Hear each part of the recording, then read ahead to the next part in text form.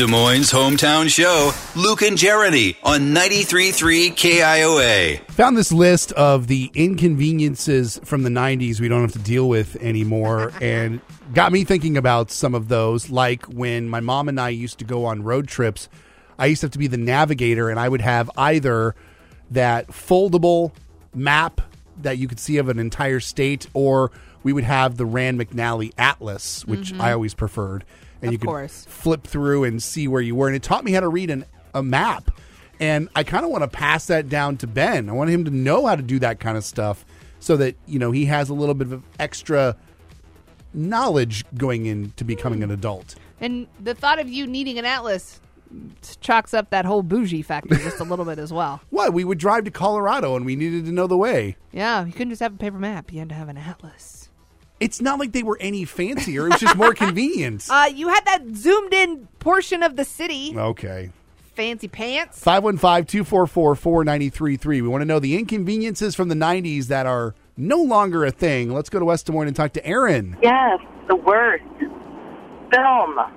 Having to get your film developed. Or, I remember being in college and people were like, take 2 doubles, I get doubles. Yep. Because, you couldn't just print off as many as you wanted. You'd have to take the negative in and then have them double, So it's so much easier digitally. And as a mom, I don't have to worry about organizing my pictures, for my kids. It's just all date, ready on Costco, upload, ready to go. And there was nothing worse than after you've waited, in some cases for a couple of days, to get your film back, and you realize that your photo was either blurry or your thumb was in front of the lens, or you just or the picture just didn't turn out. Too dark. No, it's so annoying. I know. And then I'm actually secretly glad, though, that there were no.